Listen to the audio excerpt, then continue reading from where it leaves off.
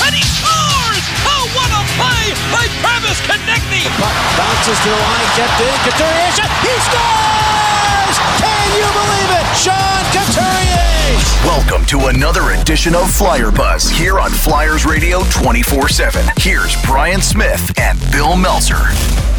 Hello, everyone, and welcome to Flyer Buzz NHL 19 Draft Edition here on Flyers Radio 24/7 and PhiladelphiaFlyers.com. I'm Brian Smith, along with Bill Meltzer here in Vancouver, where the NHL Draft has just reached its conclusion after 7 rounds and most of a day and a half or so. They do the first round on Friday night and rounds 2 through 7 in about the same amount of time on Saturday. So lots of players moving around, lots of exchanges of picks, especially in the second round, and the Flyers got in on that action, and we will get to all that here in just a moment. We'll start first, though, with the action yesterday for the Philadelphia Flyers, who came into the draft with the 11th overall pick and were able to move down and still get the guy that they wanted in Cam York. And, Bill, that was a situation, it sounds like, where the Flyers had some guys in mind, and as it became apparent that they would be able to get at least one of them, they took the opportunity to get back into the second round.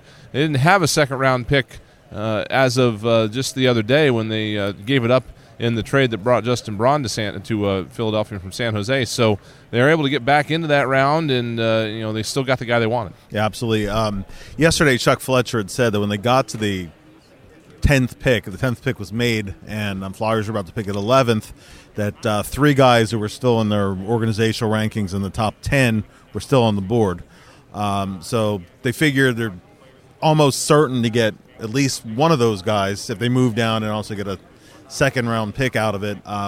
When you get to that kind of spot in the draft, you're probably looking at players at a couple different positions. You need all the elements that those guys bring. So it's really, in some cases, a little bit apples to oranges. But, the Flyers weren't going to take Spencer Knight, the goaltending prospect. So, and there was a lot of speculation heading into the draft that Florida might be the team that takes him. And then that actually ended up being the case. So that, it figured to be a very good chance that at least one of the guys would still be there. I think that one of the other 3 was a forward, possibly Matthew Boldy. That would make some sense. But when I did the mock draft for the Flyers website, I had Cam York as the second defenseman on the board. He was the number 1 defenseman on that outstanding U.S. national development team. Played a ton of minutes in all situations. Actually set a point-scoring record among defensemen for that U.S. national team. He's a power play quarterback upside. Really, really sound in his own end of the ice. The only thing he's not is big. If he would have been, the same exact player on a 6'2" frame, then you're not getting him 11th or 14th. He's going in the top 10. So that's really, and in this day and age, there's so many smaller defensemen that have been successful at the NHL level. That's not even really a concern at this point. He's headed for University of Michigan, a very solid program. It would not shock me if a year from now he goes the Joel Farabee route and he's playing possibly even for the Phantoms, because you could slide his contract. But we'll see how he develops over the next year or so. But in terms of all-around skill, high upside, possible top 3 defensemen in the league, I think that York has all those elements to him. And then we went into the second round early this morning when the Flyers made that trade. They were able to get that 45th overall pick, which I believe was the 13th pick in the second round. And the first thing they did when they got here this morning was they were able to move up into the 34th overall pick, which was the 3rd pick of the second round. The Flyers had 2 third-round picks coming into the draft, and they packaged one of those third-round picks with that 45th overall and sent it to Nashville, which had just traded P.K. Subban, so I'm not sure they even they're just like, yeah, sure, whatever, they're one of those deals. But they were able to get up to that 3rd overall spot in the second round, and they used that to pick Bobby Brink, a guy from another American from the USHL, and a brief appearance in the National Team Development Program, and a guy that a lot of folks had projected to be a potential first-round pick yesterday. Wasn't picked, but the Flyers wasted no time in taking him at number 34. Yeah, and that's the guy that, as you said, a lot of sources had projected him as being a guy who would go probably in the latter 1/3 of the first round. One source had him as high as 15th. Craig Button had him 20th. What you can say about him, he's an outstanding offensive player. He's kind of in the same mold as a Cole Caulfield or an Alex DeBrincat. I guess the obvious comparison is going to be to Caulfield, just because he was a guy whose name was so prominent in the first round. Caulfield's more of a pure goal scorer. I would say that Brink, although he's a good finisher, is probably a little bit more of a playmaker than Caulfield is. Both quite small, both very competitive guys. Actually, Brink is competitive in that kind of Danny Briere sense of being competitive. He's not going to let himself get pushed around by bigger players. He's going to the University of Denver, very, very solid collegiate program. Biggest thing with him, I mean, there's some concern to hear about his skating, being a small guy who's not a blazing fast skater. A lot of it just has to do with getting a little bit stronger. He's very good in his edges, good going east to west. Some of his straight line explosiveness, that's something that as he gets a little bit older and matures a little bit could come around. No questioning the offensive game, though. Very, very high offensive upside.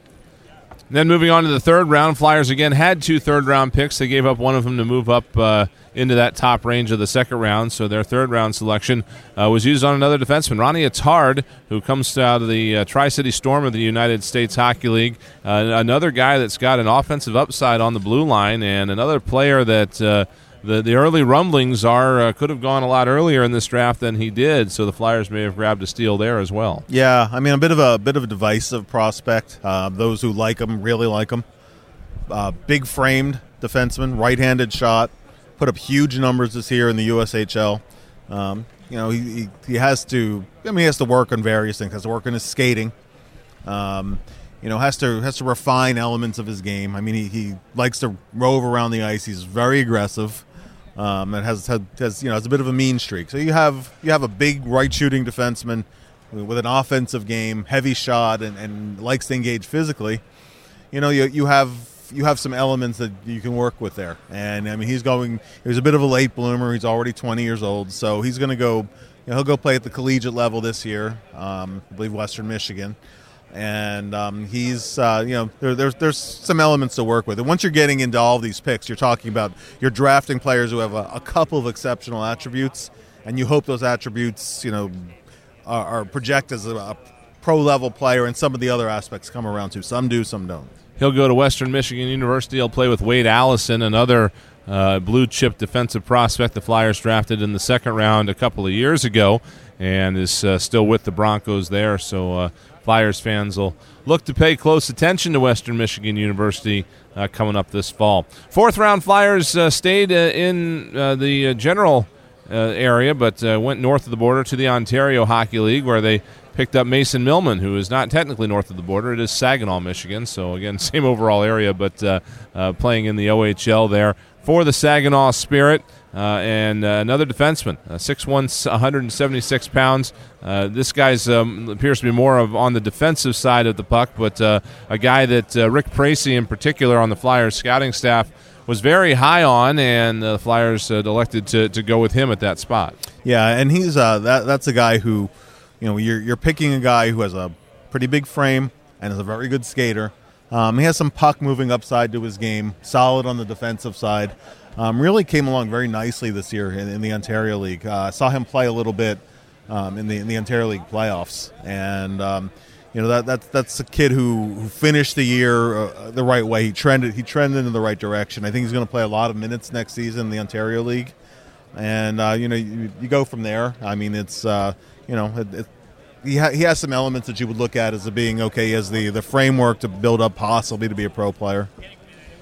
And then the Flyers did not have any fifth-round picks. They gave up their fifth-round pick to acquire the negotiating rights to Kevin Hayes from the Winnipeg Jets earlier on this month, and that was a successful move, as we saw earlier this week. So they did not pick in the fifth round. 2 picks in the sixth, 1 in the seventh. What do you know about these guys that the Flyers were able to grab here at the tail end of this draft? Yeah, and once you get to those late rounds, you're really drafting again for usually one thing particularly. They have one outstanding element.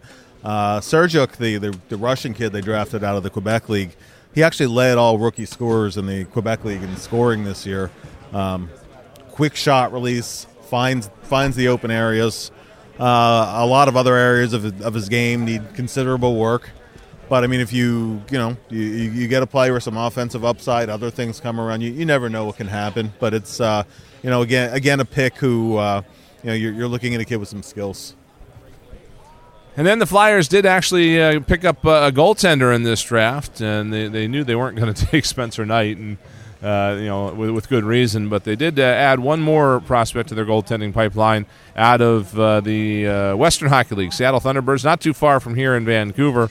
Roddy Ross, a guy that the Flyers Western scout Mark Gregg and their goal development coach Brady Robinson both really liked. Right, and this is a case where you had a little bit of an older kid, a late bloomer, came out of the junior A level mid-season this year, went to Seattle, actually took over the starting job there and ran with it. He did a really nice job.